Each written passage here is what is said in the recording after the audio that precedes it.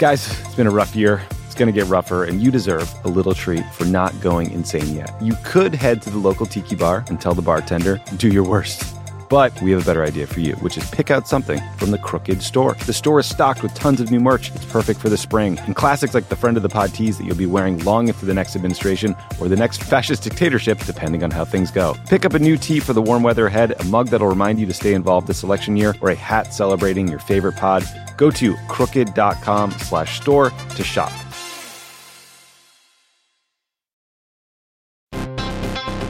All right, people, we all know the stakes of the 2024 election are high, whether it's keeping the Senate, taking back the House, or stopping Republicans at the state level. If you're ready to make a real difference, sign up for Vote Save America's 2024 volunteer program. And just to make it interesting, we're pitting you against each other. Vote Save America will sort you onto a team, east or west, and you'll compete with a community of other volunteers to maximize your impact on the ground with opportunities tailored to you and the causes you care about. The team with the highest volunteering stats could secure the biggest prize of all, the continuation of American democracy. Head to votesaveamerica.com/2024 now and get ready to organize or else. This message has been paid for by Vote Save America. You can learn more at votesaveamerica.com, and this ad has not been authorized by any candidate or candidates committee.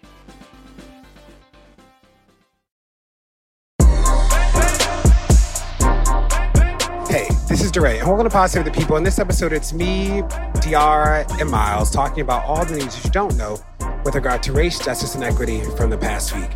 The news that went underreported or unreported that you should know about.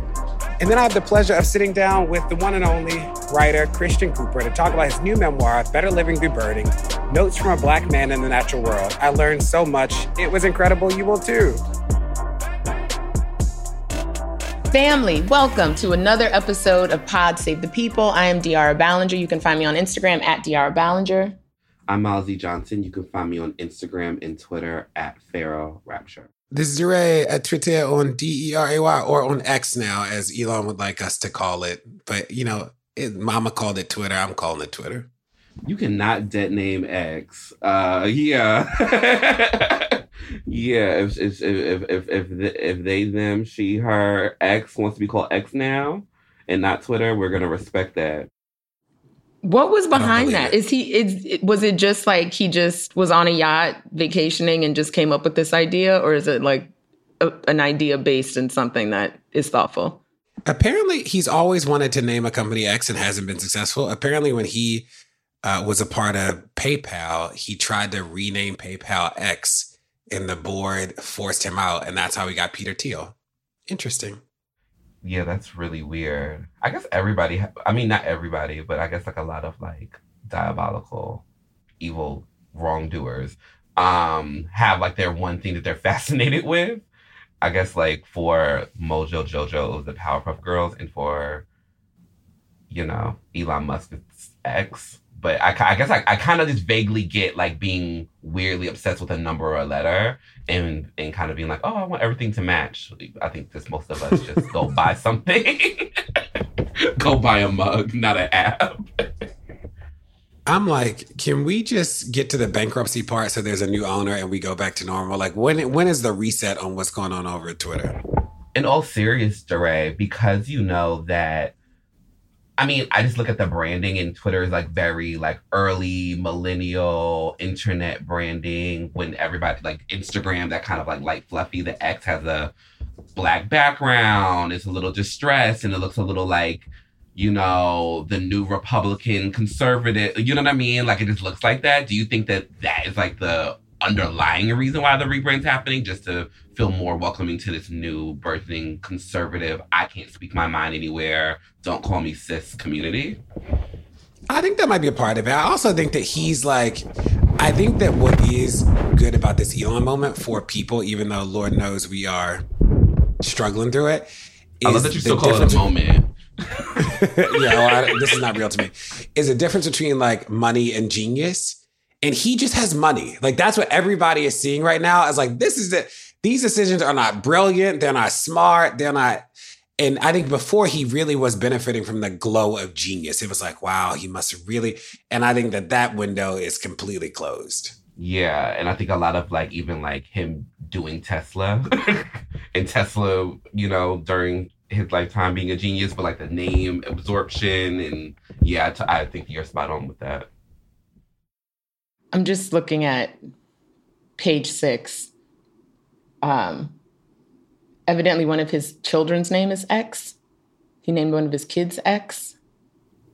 But that is proof of the obsession. That is not he also beginning has, of the obsession, right? No, I think it is and I think it is mental illness, obviously. And the other thing that worries me about him is that he has 10 children. Did y'all know that? Now, how you lay with a man with the last name of Musk and just lay down with him? What? I don't like that. I mean, it's giving me Nick Cannon because the headline of this article is, "Who are Elon Musk's kids? His 10 children's names, ages, and their mothers." I'm like, again, when do we get off the train? Like he has taken us on a crazy ride. Okay, cool. Let us go to Sanityville because this is a lot. I guess like the last thing I'll ask about it, because I've been dying to ask DeRay about this all week, is, so do you think like this is the last stop of, because my whole thing, shout out to Threads and Spill or whatever, like, you know, live your dreams, pursue them, whatever. But my hunch is, if Twitter implodes and stops, that's a sign that we should stop talking on the same app at the same time together as a world community. As a world. Like, I'm totally down to say, that was a failed experiment. Let's not even try to do that again.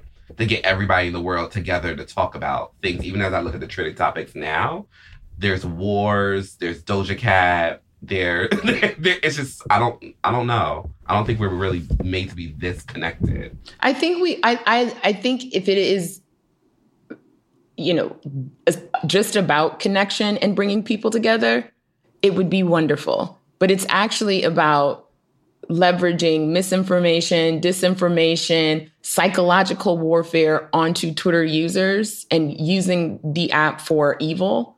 That is what is messing us up.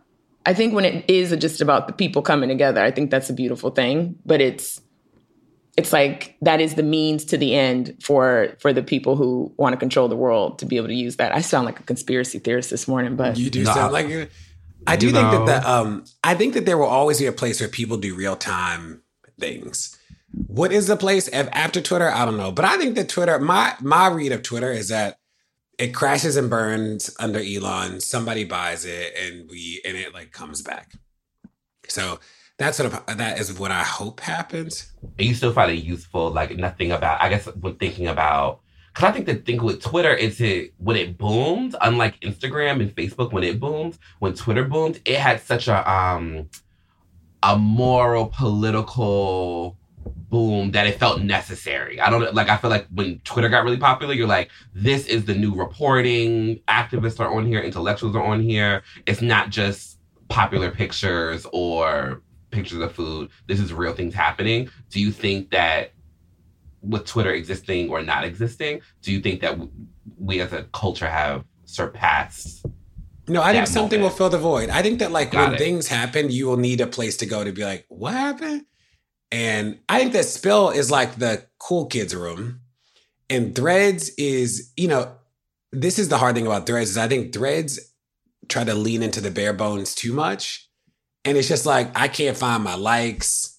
It's no trend. Like it feels like Twitter when it first started and you're like, we already went through that phase. Like that's too, they went too far back. It's like, we did that already. That's why they had a 70% drop in user using it. Wow. Threads had a 70% drop off in like user usage, like a week after launch. And it's like, that makes sense to me. Cause it's like very 1.0 Twitter. And you're like, well, we can't search any of that. Can't search names, can't search topics, it was like, this is not what I want. But anyway, there are more important things to talk about than wild Elon. Like wild DeSantis. Is that a more important thing to talk about? And the new Florida Department of Education standards for how they are talking about the history of slavery in Florida. Oh, the new I'm like, standards. Are teachers really teaching this though? I think you know what was actually, DeRay, this an aside, but sort of related. NPR, maybe This American Life, maybe 2 Sundays ago, had the whole episode was about Florida and how people during COVID in particular moved to Florida because schools were open and they weren't masking. But it was fascinating to hear how people like literally just so admired DeSantis that they picked up their lives, their families, and relocated from places like New Jersey to Florida. So it just is interesting to me because I think, to answer your question, yes, I think there is like obviously a demographic of people who are very much like, that makes sense to me. That's right. And it's like the same category of people who are like, but we treated our slaves so nice. They were treated nicely. And I'm not the youngest chicken, but I'm still young, you know? And I went to school, elementary school, middle school, high school in Georgia, and middle school in elementary school in Georgia proper, like not Atlanta, Georgia. Like, it doesn't even make any sense to tell you the hometown because nobody would know it.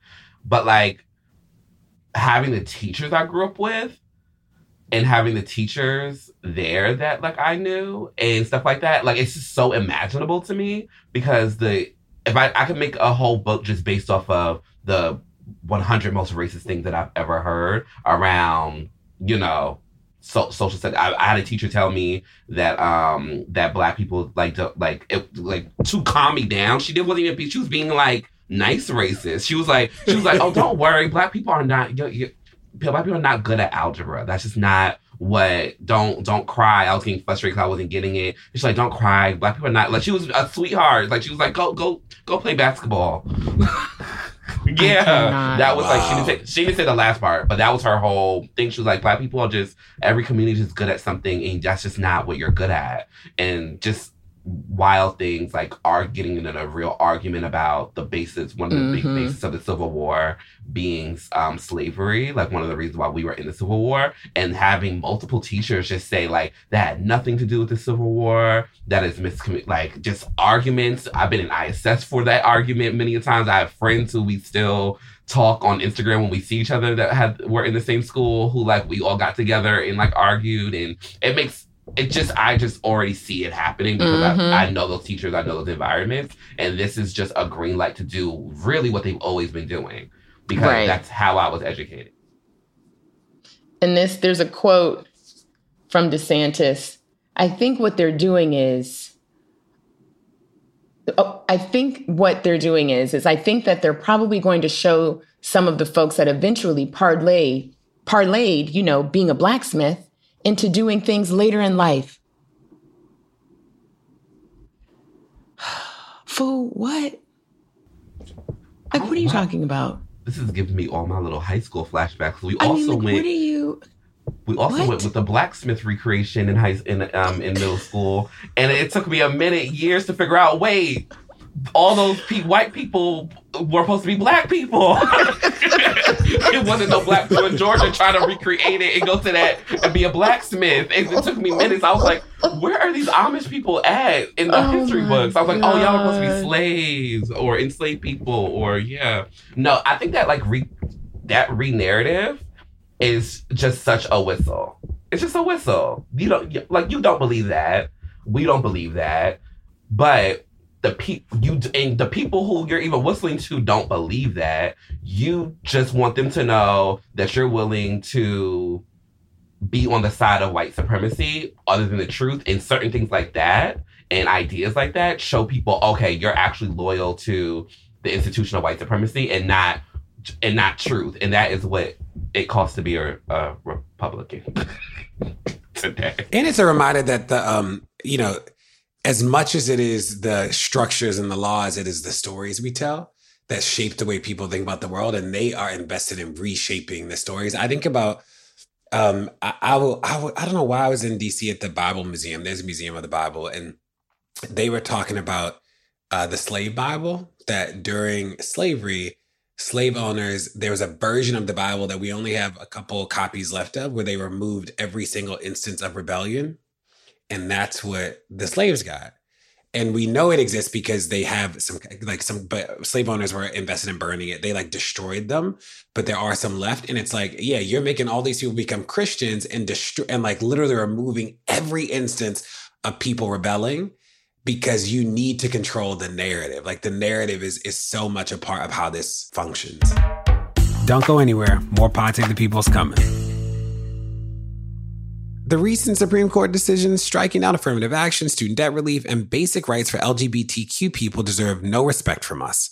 Put on a tee that shows you dissent and turn on the latest episode of Strict Scrutiny to hear Leah, Kate, and Melissa break down the latest batch news from the court. Head over to crooked.com/store to get your tee now. All right, people, we all know the stakes of the 2024 election are high, whether it's keeping the Senate, taking back the House, or stopping Republicans at the state level. If you're ready to make a real difference, sign up for Vote Save America's 2024 volunteer program. And just to make it interesting, we're pitting you against each other. Vote Save America will sort you onto a team, East or West, and you'll compete with a community of other volunteers to maximize your impact on the ground with opportunities tailored to you and the causes you care about. The team with the highest volunteering stats could secure the biggest prize of all, the continuation of American democracy. Head to votesaveamerica.com/2024 now and get ready to organize or else. This message has been paid for by Vote Save America. You can learn more at votesaveamerica.com, and this ad has not been authorized by any candidate or candidates committee.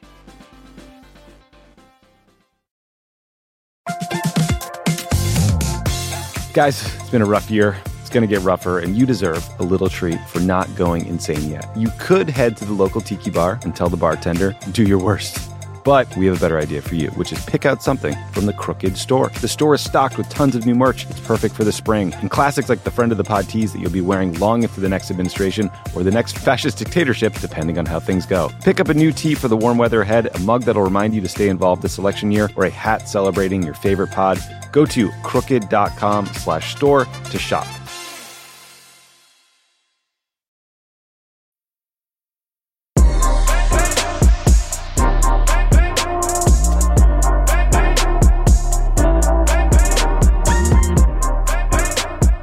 So today, I bring you some sad news. So this is actually something that I like revisit a lot on the podcast because I find it interesting next to like the burgeoning new Black conservatism. I also I think that because of all the conversations that we're having around trans people, I'm also really observant and aware about how other people react to those discussions and those advances. And I'm not a fan. So the person who I'm talking about is Jess Hilarious. Jess Hilarious is a comedian who you might know from co-hosting on The Breakfast Club, also being on Wild and Out.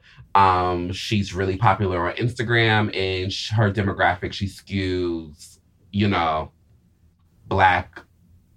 mostly Black women in, that 18 to 35, or probably like 18 to 40, or maybe even older, like age bracket. And she is a popular comedian. 2 days ago, she got on the internet, was responding to one sole person she was getting in a conflict with who was trans, and then just kind of like says kind of the most vitriolic thing that you can think of to the entire trans community, instead of like, saying something to one person, and says that, I'm a natural born woman and who's gonna protect us, and is kind of saying all these things that are alluding to of course, trans women not being women, but then also that there's a hierarchy in womanhood, humanity, and an oppression, and Black women are the only real Black women, and then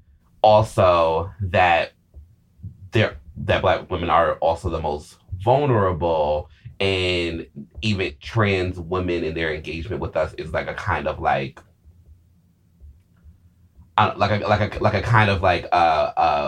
reinforced misogyny, like seeing trans women as just men in dresses who are telling quote unquote real women what to do. That's just kind of like this counter narrative that's been coming out, and without any kind of like critical analysis. So she says this, it goes super duper viral, and it's just wild to me, you all, because there's so much going on. And I tweeted it out yesterday. I'm just like, we're defending something. I've said this countless times on this podcast alone. I'm like, you're not even included in the gender binary you're defending. You know, I know it's like a tired, like ABC talking point, but it obviously needs repeating. I'm like, when the dust was settling, and when you look at social life here, specifically being from the South, and maybe because I grew up with such remnants of it, but it's like, no, it was men, women, colored. It was how we were engaged with during even chattel slavery was divorcing us from any gender. And the only reason that truly matters to us is because gender in this society is how you often get granted humanity. So us getting granted gender and humanity was important. Even the signs that we put on our chest, I am a man, all these things were shouts and signals of showing that we are gender people because we wanted to be seen as human people. And now that conversation is expanding and we're kind of editing stuff, it's just interesting to see some of the people who have the loudest things to say and the most violent things to say towards the community are the people, just hilarious, who would benefit from it all. This is a sticky part of the conversation, but a lot of people were bringing up, I forgot the woman's name, the cis woman who just died because a man thought she was trans. So she was killed because a man thought she was trans. Jess Hilarious has actually talked about different experiences where somebody, because of her voice or because of how she performs her own gender, people assuming her to be a trans woman and asking her, this is, she said this story countless times, but like asking her to go on dates and then not want to go on dates, or somebody getting mad at her and saying something transphobic in order to diminish her. We see the same thing happen to Serena Williams, Michelle Obama. I say all these other things that no, trans issues are selfishly a cis Black woman issue. And then if we even think altruistically, just as a community, just because trans people, trans women, because we are human, we should be able to be granted certain types of conversations and certain types of leeway. It just was disturbing. And I don't know, I wanted to see y'all's opinion. DeRay is repping the same hometown. And I just felt like we got to talk about it. We got to dissect it, and then maybe figure out I think I'm most interested in what is the conversation to have. So every single time we're at this point of conflict culturally, we don't go back to square one. I think that's the thing that's most exhausting, is that it feels like I'm telling people things that Laverne Cox and Janet Mock said almost like damn near 10 years ago, and kind of gave their whole first 10 years in order to educate people on the ABCs, 1, 2, 3s. And people are throwing out the window and saying, no. How do we avoid that happening if there's any avoiding it? I was both disappointed in Jess Hilarious and unsurprised, because she said other problem. I remember when she was homophobic and it was like, I didn't mean it, I love gay people. And you're like, okay, girl, this is who you are.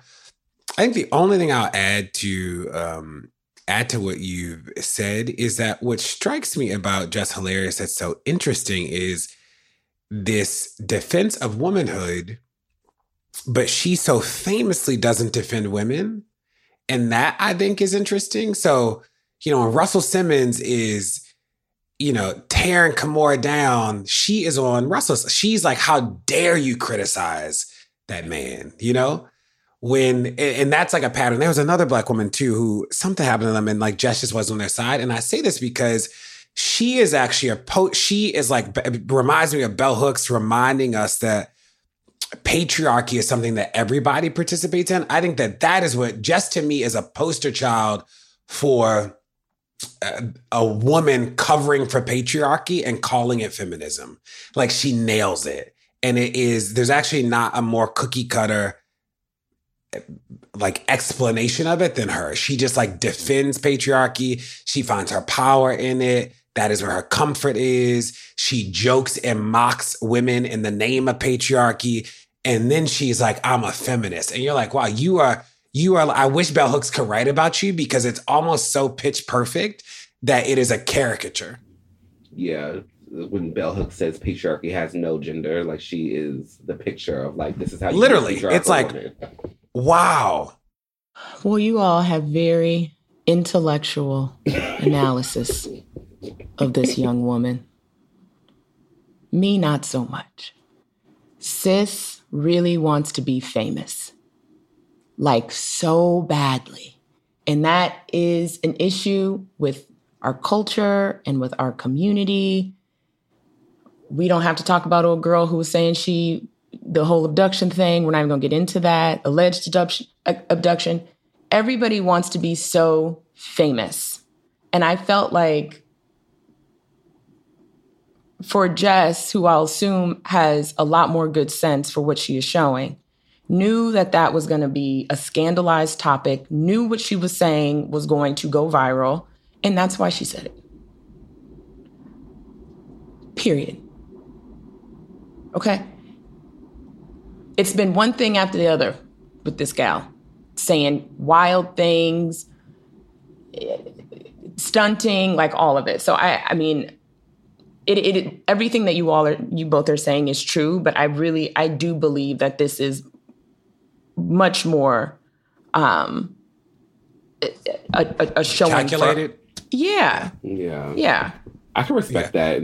Mm-hmm. Or in its I will double back, and I checked, and she defended Bill Cosby. Jesus.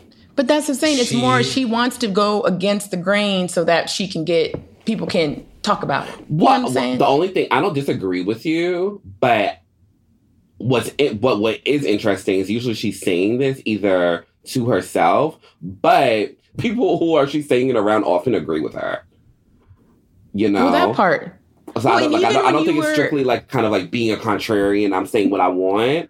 I think what's kind of disturbing is that she does represent a lot of people in how they think, and she activates people who are like, no, why are you calling me a cis woman right now when I'm a woman? You know, why, right. You know, not knowing that, like, you know, we also don't go around calling each other mammals, but it's a medical, you know, scientific term. And now the trans issue is talked about. So we're using a medical term to talk about a medical thing in the culture. So that's why it's been absorbed in the culture. But like right. To her and other people, it's just been something that's invented. So I'm using that as an example of like how she's like their kind of like Trojan horse of like somebody saying it who's famous, you know?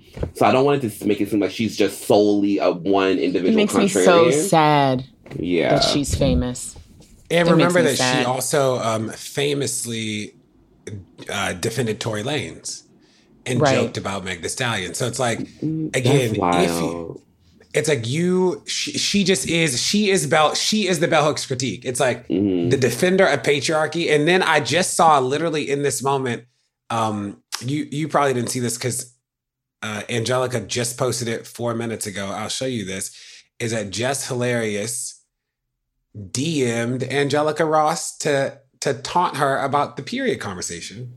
Well, let me see this. She just Angelica Ross just posted this literally like while we were recording. Oh, wait, let me read. Hold on. Okay, still couldn't. Sorry. So this is what Jess Hilarious has said to Angelica Ross via DM. So if I say anything wild, I'm quoting something. Still couldn't produce if you tried, homie. Oh my God. Angelica Ross's dead name. A new way to bleed, huh? A lot of y'all got more and more stupid by the effing days. The gag is, we got it, and you're never gonna get it. So she went to Angelica Ross, who's a famous Black trans actress, and went into her DMs and taunted her because she's trans and she doesn't experience menstruation cycle. That's really miserable. And that's really miserable. And again, it just really makes me feel like if this is what she's saying and feeling comfortable with, what is the actual content that maybe a big group of like more conservative, more transphobic, whatever, Black folks, like how are they feeling? Of course it's happening everywhere. Obviously this is happening everywhere between races. But sometimes I think that Black people can get like the liberal paint washed over them if you're not Black. And you're like, oh, you're Black, you're a Democrat, you're liberal, you're with it all. And you're like, no.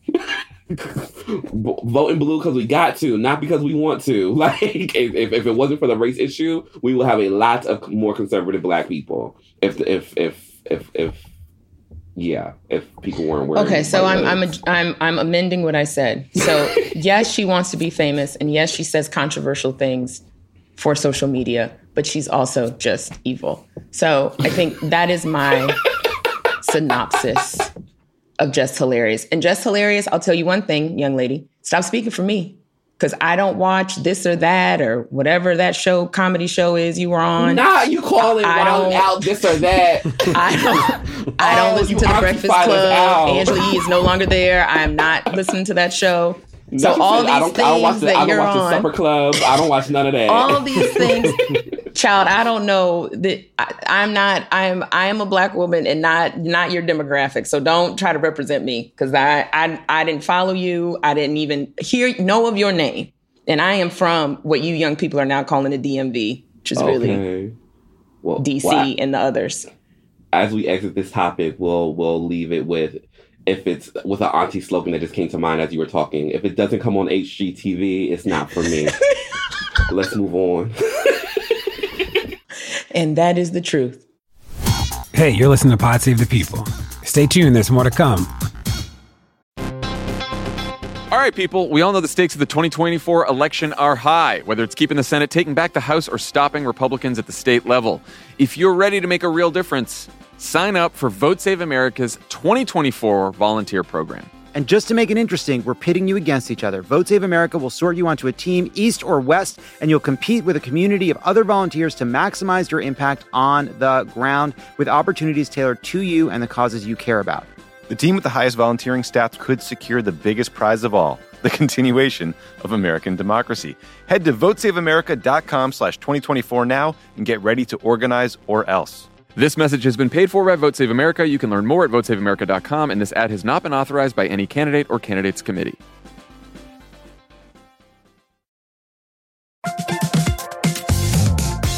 Guys, it's been a rough year. It's going to get rougher, and you deserve a little treat for not going insane yet. You could head to the local tiki bar and tell the bartender, do your worst.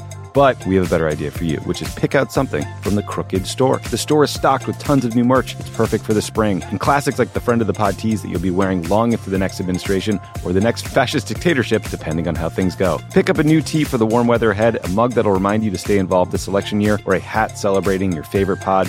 Go to crooked.com/store to shop.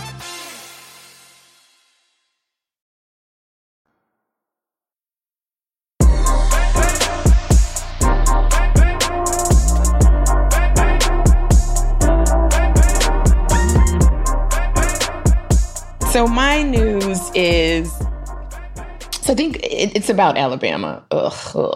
I'm actually going to be in Alabama this weekend, though. Okay.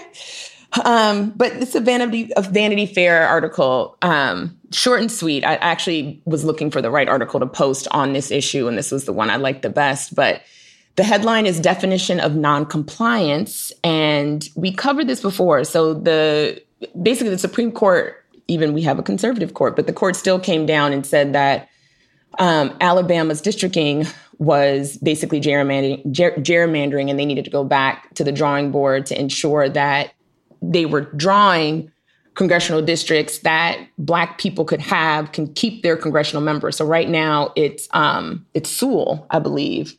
And so the new drawings would basically take away that I think it was going from like 50% to 40% for Black folks, and then taking a portion of what that congressional district was, which was predominantly Black, and giving it to a nearby congressional district that surely went for Trump in 2020.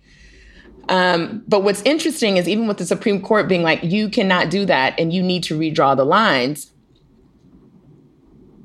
this legislature in Alabama was like, we're going to do what we do. So they passed a redrawn congressional map that appears to really go against the court-ordered mandate to create 2 majority Black districts in the state, or something quite close to it, as the Supreme Court said. The new map was quickly signed by Republican Governor Kay Ivey on Friday, and the GOP-dominated legislature says that collectively, we know our state, our people, and our districts better than federal courts or activist groups. So the new map was approved. It reduces the percentage of Black voters in Alabama's sole majority Black district, currently represented by, that's right, Congressman Terry Sewell, from 55% to 51%. And then on the other side, it boosts the percentage of Black voters in one of the state's 6 majority white districts from about 30% to 40%. Oh, so, the Democrats, of course, are, all ablaze in Alabama saying that this is, quintessential definition of noncompliance. Of course, also, clearly a practice of white supremacy and trying to suppress the Black vote. And it just, it's one of those things that, with these elections coming up, both, kind of state, local elections, but also the, next presidential election, things like this still playing out how they're playing out and being unresolved is, of course, really upsetting and really unsettling. Similar things are happening in places like Louisiana. They had a similar order for the state legislature to withdraw its voting maps. They're refusing to do it. So it's just interesting because even where there should be an advantage given to Black voters, and it's not even an advantage, really. It's actually just equality. It's not happening, right? And it's not only is it not happening, it's being like wildly fought against. So it's just interesting. I just wanted to bring this to the pod, but also bring it to our listeners, just because, we have to be on the lookout that these things are happening. And as we're preparing to gear up for these elections and for getting out the vote, I mean, questions like this just around the voting maps are going to be absolutely essential for us to have a free and fair election. So the only thing, it's so interesting. I saw this and I saw that statement like, they really don't care. And I just get frustrated because, the left is supposed to play by the rules and and, and the court says that we finally lost this and abortion and blah, blah, blah. And then they lose the Supreme Court and they're like, vibes.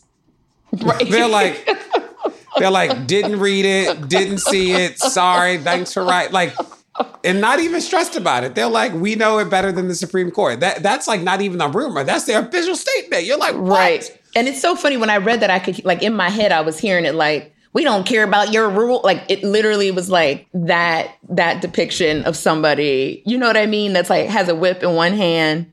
It's I will say, because of my conversation last week, I called a friend who is a professor at Harvard who studies Reconstruction. Cause I was like, tell me what happened. Like what happened?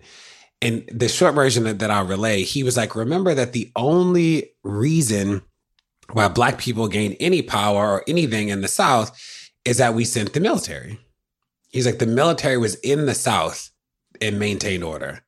And it was like the Compromise of 1867 or something like that. It was like a contested presidential election.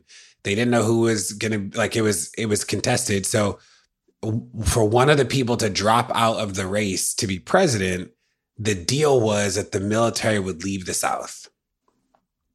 And when the military left the South, that was the end of Reconstruction. That's when the Ku Klux, that's when everything comes back.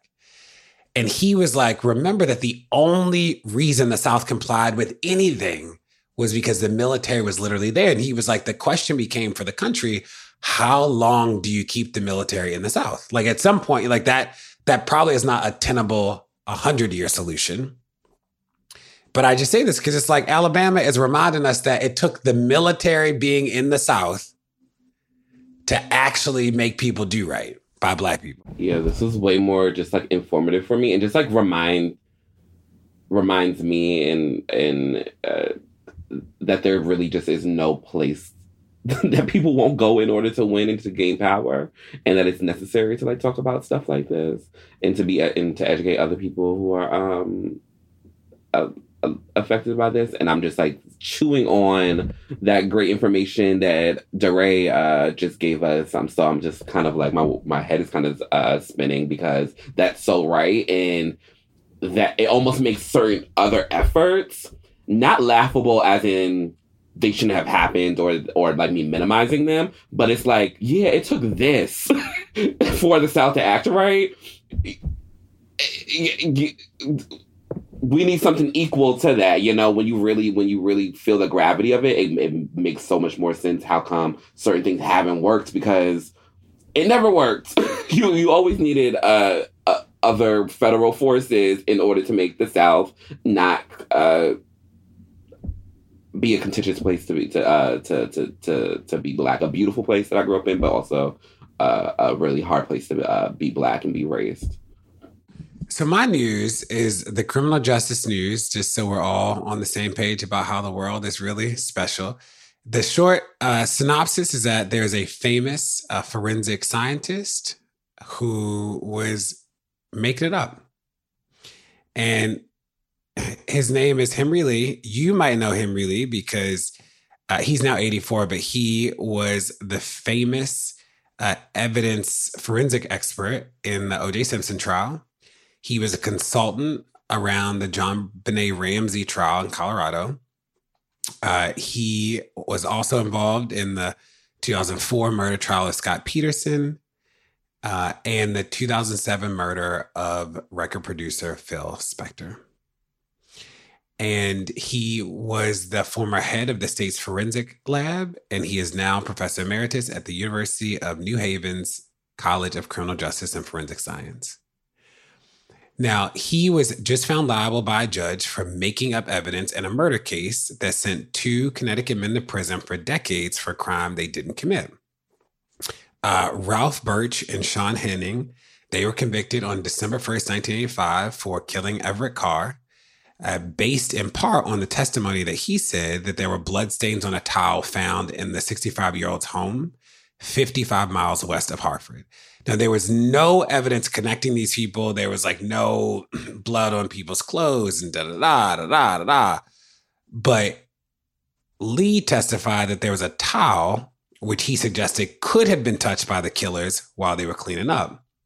And it was found in the bathroom near the crime scene with stains that he tested and he said were consistent with blood. But then after the tests were done after the trial when the men appealed their convictions, and there was no blood actually on this towel. But Henry Lee got on the stand and said that he suggested heavily that there was blood on the towel and that he had tested it and that he was the expert. And the judge has noted there was no, that it's not even clear he performed a blood test when he testified. And this is, this man has testified in a gazillion cases. And his quote was, "In my 57-year career, I've investigated over 8,000 cases and never ever was accused of any wrongdoing or for testifying intentionally wrong. This is the first case that I have to defend myself." Now, let me tell you, if this was some error where it was like the machine broke or da-da-da-da, I'd be like, everything, like perfect is hard. You said you did a blood test and didn't do a blood test. Right. That is lying. That is not a mistake. That's a lie. So I am just, these people spent 30 years, they spent a lifetime in jail, and I can only imagine how many other lives he ruined in the name of his own career to be an expert. What a mess. So I just wanted to bring it here. But Dre, just think how many, first of all, Dre, you're obsessed with just forensics, period. We've covered criminal forensics in so many different types of way. And what we have learned from you bringing this to the pod is there's such lack of accountability around the discipline, but also like who can get into forensics and what makes you a forensic expert, right? We already know that's just like not a whole lot and not a whole lot in terms of what you need to know about science. So I think this is just like, what's shocking about this is that he has been an expert in 8,000 cases. And we don't have a system that holds this discipline, holds these practitioners to any great standard of accountability, right? It's like what they say goes because they're the expert. There's no kind of system around making sure that what they're saying is actually accurate and making sure that it is not completely fabricated. So I think that is the scary part in all of this, is that we'll never know how many people have been falsely accused, falsely incarcerated, but also, we'll just never know what those numbers are because we don't really have a system in place beyond something that's just like, DNA testing. That's gonna really bring this, really shed light on like how deep this issue goes. And the other thing is that these people got lucky. They had a lawyer who could appeal, who knew the right thing to appeal. Right. Like most people, they even when the judge is crazy, they don't have the legal resources to file an appeal. We're doing this campaign at Campaign Zero on a drug-free school zone, and we were talking to somebody about it, and their friend got an extra 2 years for committing a crime in a drug-free school zone that, wink, wink, turns out they weren't in a drug-free school zone. But their lawyer didn't know anything about the zone. They didn't know the streets. So they just didn't even know to contest the idea that they were getting 2 more years for the zone that they weren't even in. And you're like, this is crazy. But that's even like Innocence Project. I mean, when I was in law school, I was with Innocence Project for a semester, and it really just is in cases where DNA can be tested. You know what I'm saying? So it really, when you're talking about the science and the forensics of it all, it's like there aren't that many avenues to be able to disprove what has happened, or so it's just, I don't know. This is. I hate that this happened, and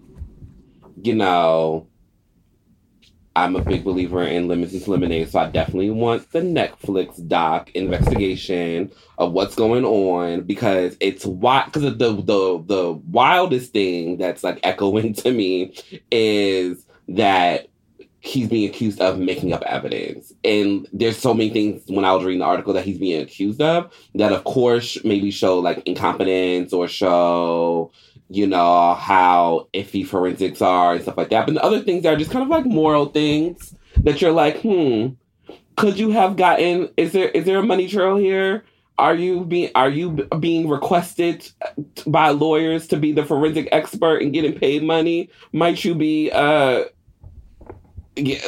the kind of the part that I'm most interested in. And specifically because he was in some landmark cases like, oh my goodness, have y'all seen anything about the Phil Spector case?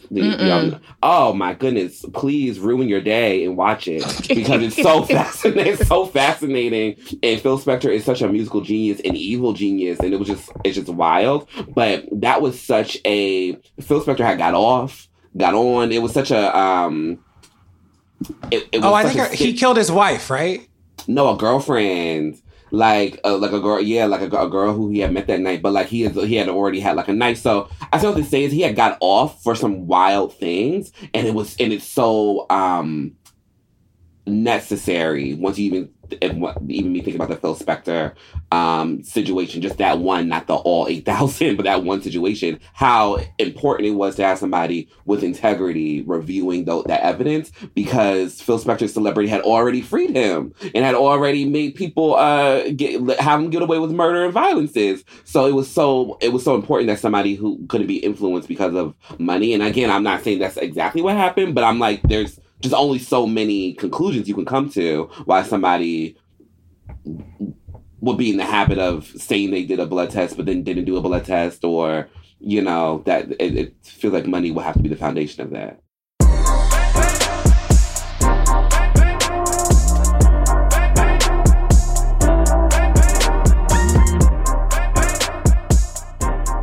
This week, we welcome Christian Cooper on the pod to talk about his new memoir, Better Living Through Birding, Notes from a Black Man in the Natural World. Many remember Cooper from the 2020 viral video of him being accosted by a white woman dog walker in Central Park while he was birding. But there's so much more to his story than meets the public eye. We talk about his love for birds, how it developed, and all the lessons that he learned through birding. You will learn so much from him, too. Here we go. Christian, it is so great to be in conversation with you. Welcome to the pod. Well, thank you, DeRay. Glad to be here. So, we all met you because of a viral video in the park, but you've done so much more than just that one moment. I'd love to know, where did your love of birds come from? Like, was it cartoons? Was it, you grew up around a bird place, or I don't know, what was it? Well, the setting, the background was the fact that my dad was a science teacher, and for a good chunk of that, he was specifically a biology teacher. So nature was always big in our household. But with me, for some reason, it took the particular form of birds. It started with my spark bird, as we call it in birding lingo, the bird that starts you down that dark, dark path. And for me, it was a red-winged blackbird. I put up a bird feeder in the backyard, and I thought I was seeing crows with little patches of red on the wing. And I thought, I've discovered a new species of crow at 10 years old, getting all excited. And then it turns out they were red-winged blackbirds. But I wanted to ask you, like, do you own birds? How do you feel about owning birds? Oh, no. To me, owning a bird, putting a bird in a cage, this creature that was born to fly free through the skies, to take a bird and put it in a cage is like you might as well take a hot poker and blind Picasso, or take an axe and chop off the hands of Chopin. You know, you don't, in my opinion, you just don't do that. And I think particularly for us as Black people, we should have a little bit of understanding of what it means to have your freedom taken away, and empathize with how birds should be wild and free. You know, early in the book, the first thing that I read that I was like, didn't know this at all, is you talk about how birds have a limited sense of smell. And I don't know if I never even thought about that. And you obviously talk about the importance of sight and touch and how the thing that we all know about birds, they can fly. But I was like, I didn't even think about the limited sense of smell. Well, but you know, new theories are that may not be so correct. Then in fact, their sense of smell may be okay. Now they're still primarily like us. They primarily rely on sight and sound, but new theories, new studies seem to indicate that they have, their sense of smell is not as limited as we thought. And in certain kinds of birds, like vultures, they've got a good sense of smell. They have to have one because they got to smell that rotting carcass so that they can zero in on it. Got it. Now let's go back to the park real quick, and then we'll hop back to the book. Sure. So the video obviously changed your life in a lot of ways in that moment. How has it been the further you get away from it? What do people come say to you, or what are the, like, I have to imagine that people recognize you and they're like, hey, da-da-da-da. What is that? What do they want to talk about in addition to birds? Interesting question. A lot of times, and most of the time, if I get recognized and I don't have binoculars around my neck, it's other Black people.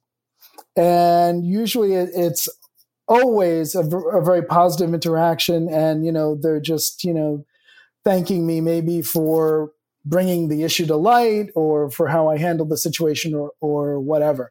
So that's usually how people come to me. And as far as sort of, you know, what people want to talk about, I mean, I guess I've been asked a number of times lately why I didn't want to be involved in the prosecution of her, or why I didn't sue her or something like that. And, you know, there's a lot of different reasons. It was really right on the line for me. I could have gone either way. And ultimately I decided to go on the side of mercy, even though I knew there were some important potential legal issues to establish, legal precedents to establish. I thought, you know what, her life is imploded. It's a mess already. You know, this would be piling on, you know, let's show a little mercy. But there's a bigger point, which is that to keep going after her is to keep the focus on her, and it's not about her. You know, what was important about that incident was how it highlighted, principally for white people, because we Black people know, we live it. Absolutely. But highlighting for a lot of white people that, hey, racial bias is deeply ingrained in our culture and pops up in all these different ways. That's what's important. And so we need to focus on how that racial bias affects our lives in big, important ways. For example, how it bubbles up in the criminal justice system so that a white police officer in Minneapolis that same day as what happened to me thinks it's appropriate to kneel on a Black man's neck until he's dead. And how that racial bias manifested in the other police officers that they stood around and saw that and did nothing. and how that racial bias comes up, for example, in the fact that Washington, D.C. has no representation, a urban, largely black and brown city, an urban, largely black and brown city has no representation, whereas rural, overwhelmingly white Wyoming gets 2 senators. Rural, overwhelmingly white Vermont gets 2 senators. But black and brown D.C. can't become a state. Nobody's doing anything to make them a state. That's racial bias in a way that affects lives in big, important ways. So while we're high-fiving maybe that we put that woman away behind bars from Central Park, meanwhile, the Supreme Court is rolling back affirmative action. So we have to keep our eyes on the prize. We got to keep our focus on what matters. And that's the racial bias and how the racial bias manifests in important ways that we can fight against and change. I love it. Did you ever get a private apology? No. And I'm not looking for anything. I'm not looking for anything from her. You know, my life has moved on in myriad ways. Hopefully hers has too. And, you know, let us lead our separate lives. One of the things in the Blackbird chapter that that stuck out to me is you talked about I think it was called the Jamaica Wild Refuge, that trip with your dad, and Jamaica Bay Wildlife Refuge, right? Jamaica Bay, and then the adventure with Elliot. I was like, oh my God, there's so much around me that I haven't paid attention to. Like, even when the walk through Central Park, the idea that, like, in my mind, there aren't a million types of birds in the park. I don't know. It's like a bird's a bird. And I was reading this. I was like, oh, he is like seeing things that I just didn't see. And I wonder how did you train yourself to see those things? Like, what was it? The walks? Was it I don't know, like, yeah, birds move so quick to me that I'm like, and I love the part about the, you know, keep your eye on the bird, like that tip that's in the Blackbird chapter. Mm-hmm. But yeah, I'd love to know. That was my takeaway from that chapter. I was like, wow, there's way more around me that I just haven't seen, you know? Once you start paying attention to the birds, you start noticing all these different things about them. And you don't have to have binoculars. You know, I mean, binoculars are a great tool. And, you know, yes, if you can get them. Do you have special binoculars? Are they like special ones? Well, they are special to me because, first of all, they are top of the line, super expensive. And they were a 50th birthday gift from my late father. So what's the best binocular brand? I don't know this, so I'm curious. Well, you know, it depends on who you talk to. A lot of people swear by Swarovski. So, you know, they make binoculars? Exactly. A lot of people think they're all about bling, but they actually have a division because, you know, they're working with crystals and you know, super polished glass. So they make optics that are very, very high end. Brilliant. And yeah, my 50th birthday gift from my dad was a pair of Swarovski binoculars. So, but you don't need binoculars.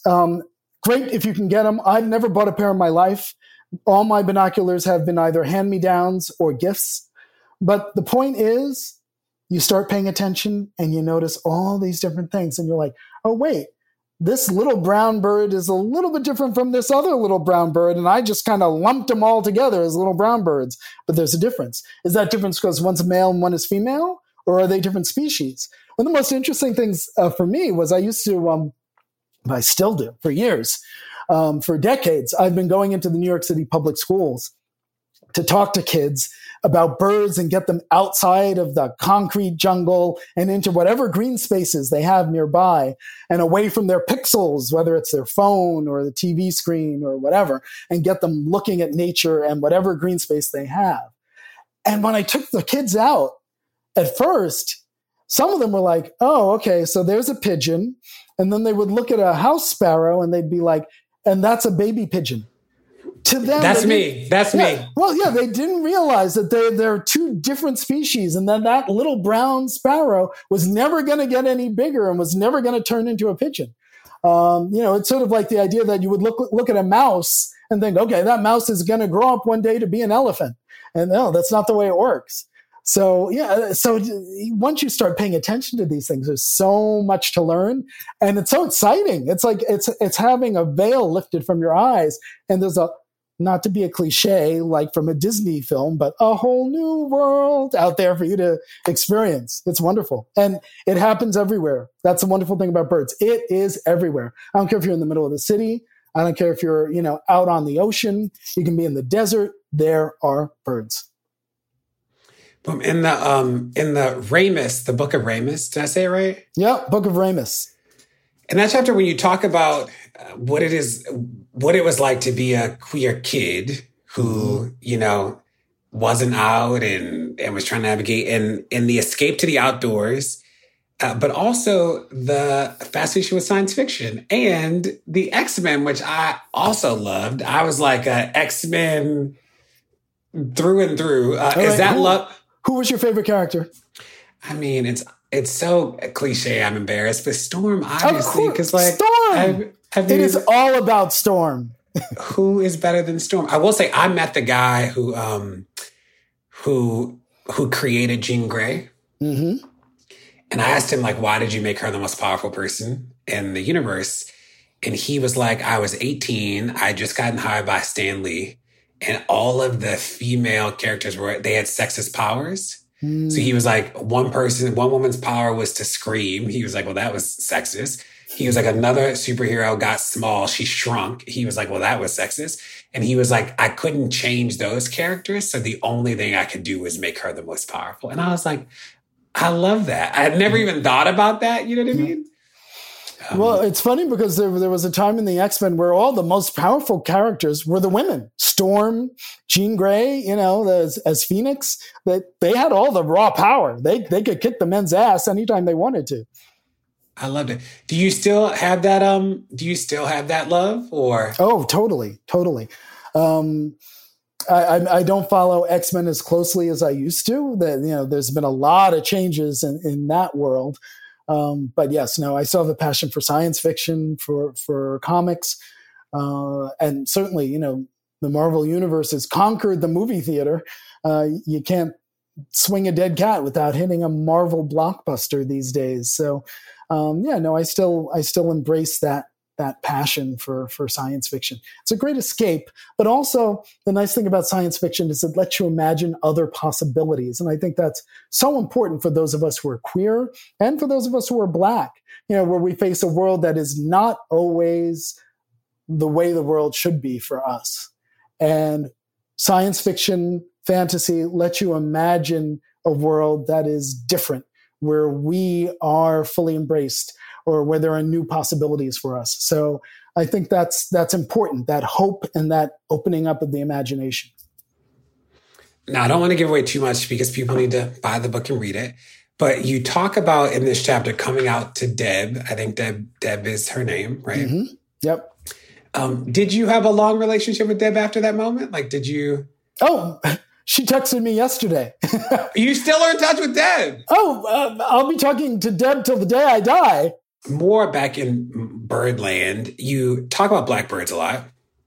And I didn't even appreciate, you put in the book, but blackbird singing in the dead of night. Dude, mm-hmm. I was like, that is about birds.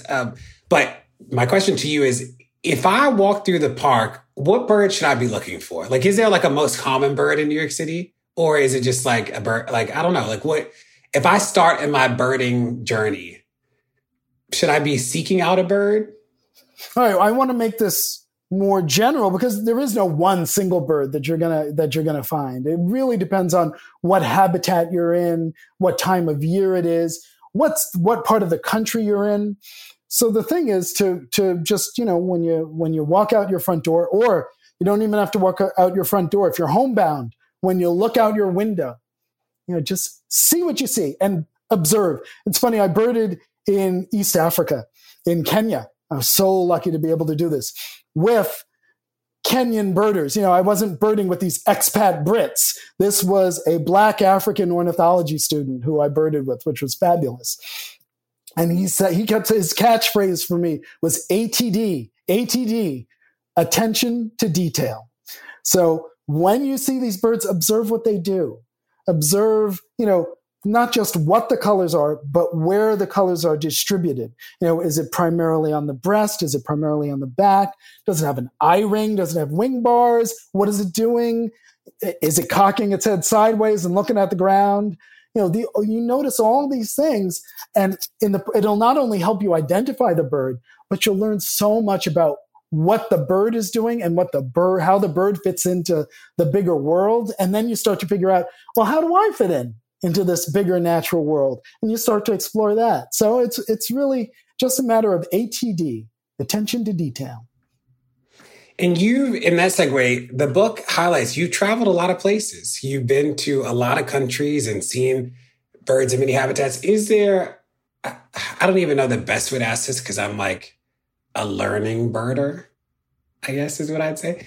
Is there a place where you're like, I will never forget birding here? There are a lot of places in the book that you talk about, like just the whole experience of the people but like, yeah, you're like, wow, that was just like a wild birding experience. Tons of places. I can't even begin to limit how many places that I've gone where I've had an incredible birding experience. And I'm happy to say that before the year is out, I'm lucky enough that I'll be able to visit the last continent I haven't been to on the planet.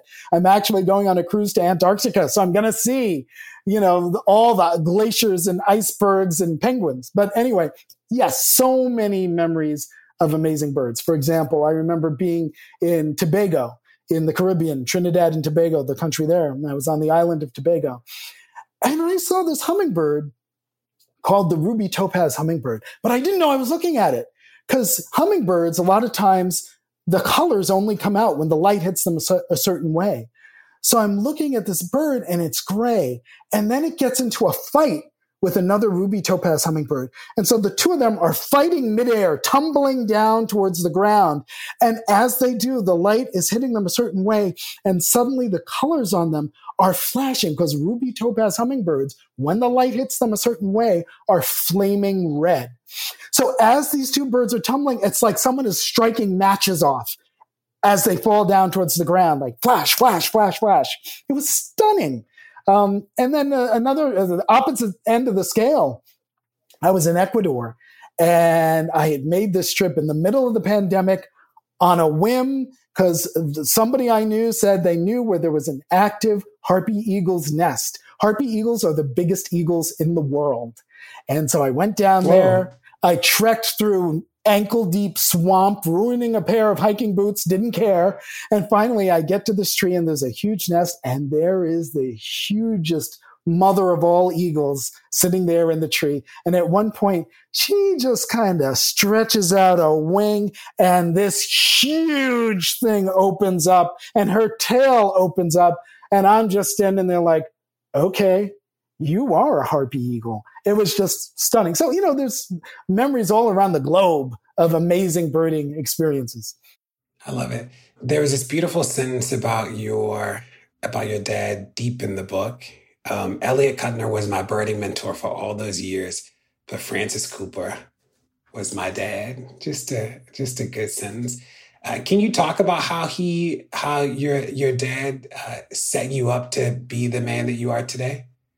Yeah, well, it's hard to summarize in just a few sentences. That's where you really need to read the book, is the chapters about my dad, because he was a project, my dad. He was a very difficult man, and yet, his love for me was never in question. Not to him. I didn't always understand it, but I eventually came to understand it. And what that love for me meant was that, he was a school teacher. He spent all week busting his butt, working with kids, getting up early, going to school. And, teaching is a hard job, very, very hard job.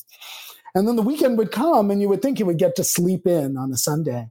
But that man got himself up at the crack of dawn because his bird crazy son wanted to go on the South Shore Audubon bird walk and go see some birds.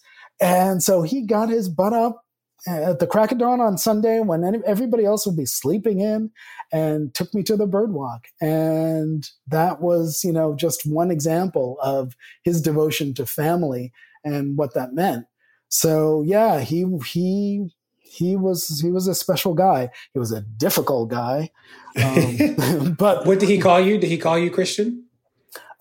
Depended. My family tends to call me alternately Chris or Christian. Usually Christian happens when somebody's mad at me or I've done something wrong. So I love it. Now, one thing I'll end with, I know that we're coming up on time, but as I got deeper into the book, actually in the chapter about your dad, this is not where he first appeared. Not the sentence I just read came from a different chapter, but the Tragedy of Francis chapter. So I didn't know that the Diallo protests didn't kick into high gear until activists from Fed Up Queers blocked traffic on Broadway. I had no clue about that. It was queer people who turned it into a civil disobedience protest. And that was really important because it threw a spotlight on the issue of our treatment at the hands of police as African Americans. So that was huge. And I remember Calvin Butts, the late reverend of the Abyssinian Baptist Church, really important church in Harlem, saying that he would never forget what gay people had done for the Black community in doing that. So yeah, no, it was one of those wonderful moments of intersectionality where, we had each other's backs. I love it. I've heard a lot. I mean, my work is the police all day, and that was a story that I didn't know until I read your book. And I love the passage about your dad, as you talk about intake. And the quote is, "When I finally walked out around daybreak the next morning, Dad, who had been my one phone call upon arrest, was there to greet me, bearing the blessed relief of a bagel." Yeah, and even more so the moment when he and I are in jail together. That was a real moment to remember. So yeah. I love it. Well, everybody make sure you buy the book. I have 2 questions that we ask everybody. The first is, what's a piece of advice that you've gotten that has always stuck with you? Wow, a piece of advice that has always stuck with me. It's not so much advice as unspoken rule.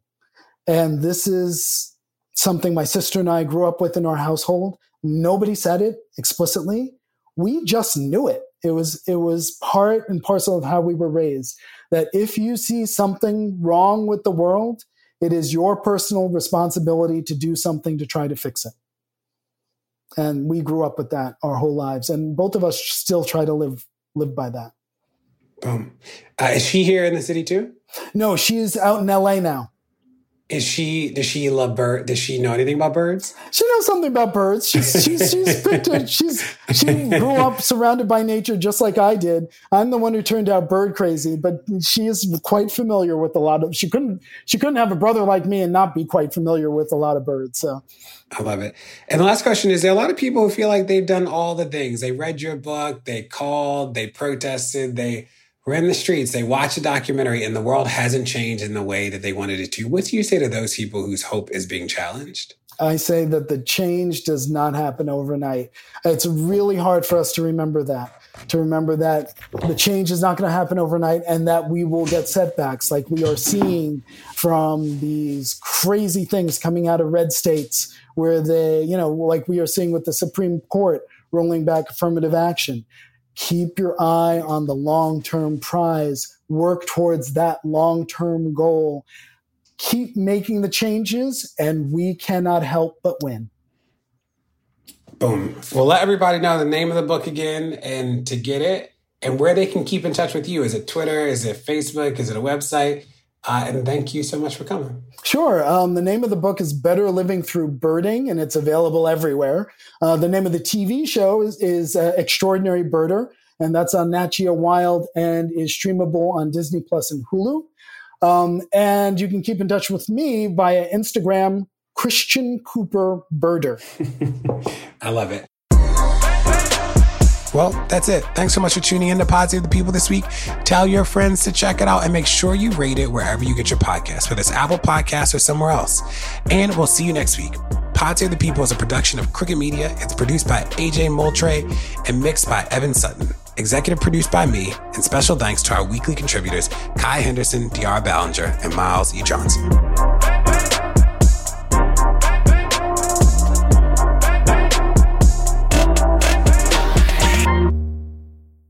Drapetomania X, Unshackled History, is a new podcast hosted by Michael Harriot, the dean of Black Twitter. Drapetomania X serves up a more accurate and unapologetic version of Black history. Michael's meticulous research blends seamlessly with hilarious sketches and comedic bits, making each episode an absolute joyride.